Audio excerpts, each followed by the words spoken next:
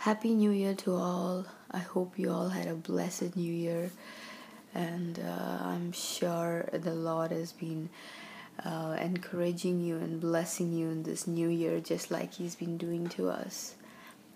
And the Lord has been speaking to us a lot of things, but one of the things that I want to share with you is about His mercy. The Lord has been teaching me something that I think all these years I never realized the depth of it.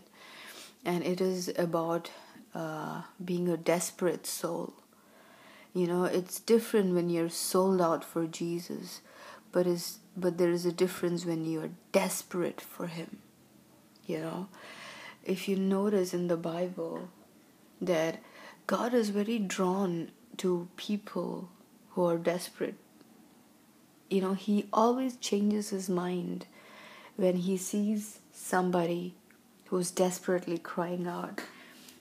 One man was Nehemiah. If you read his book, Nehemiah chapter 1 verse 4, it says, "As soon as I heard these words, I sat down and wept and mourned for days, and I continued fasting and praying before the God of heaven." Now, he must understand one thing. He was not crying out for a job. He was not crying out because he didn't get a promotion. He was crying out for the sins of the people. He was crying out for the salvation of the people. And he was desperate. He didn't just pray once and ended it. He prayed and prayed and prayed till the God of heaven opened up and answered. And that I was very moved by it. I had read this a couple of months ago, and for some reason it was stuck in my heart, and I didn't know why this verse caught me, but I knew God was going to speak to me, and He did.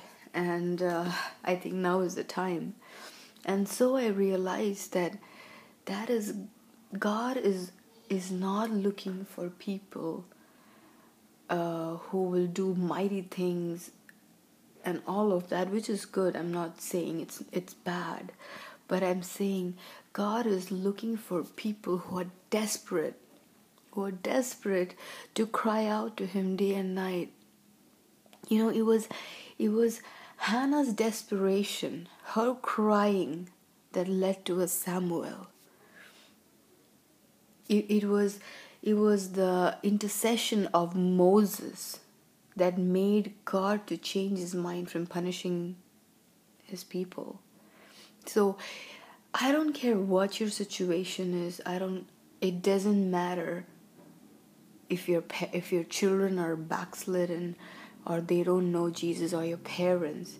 But I tell you, if you be desperate and cry out, God will open. He will open His ears to hear a desperate heart's cry. And I believe that it's not just a one-time thing. This has to be a daily thing, a new prayer that has to rise up among the believers, is that God, make me a desperate person for You, who will seek You day and night, who will be desperate and cry out and stand in the gap for You. If you notice, the ones in the Bible whom God used were sold out and desperate for Him. Elijah, Moses, Samuel, their life was revolved around God and God alone. So it doesn't matter if you have a company or if you have your school, you can still be disconnected from the world and cry out. You have the best opportunity because you're with the people who don't know Jesus. And when you see them in sin, it shouldn't keep you happy. It shouldn't make you go desperate and go on your knees and cry out and stand in the gap for your friends and your family and for the people of your country. And I believe and I hope and pray that this new year that you will ask this from the Lord. God, give me a heart to be desperate for you. And God will give it to you. If you don't have tears, God will give it to you. If you don't know what it is to be desperate, God will give it to you. It's not going to be easy. It's not going to be fun, right? Because it's a lonely road. Maybe not everybody will understand, but it doesn't matter because you don't know what your desperate cry can lead to. Because when you're desperate, He will give you the things what you have to pray for.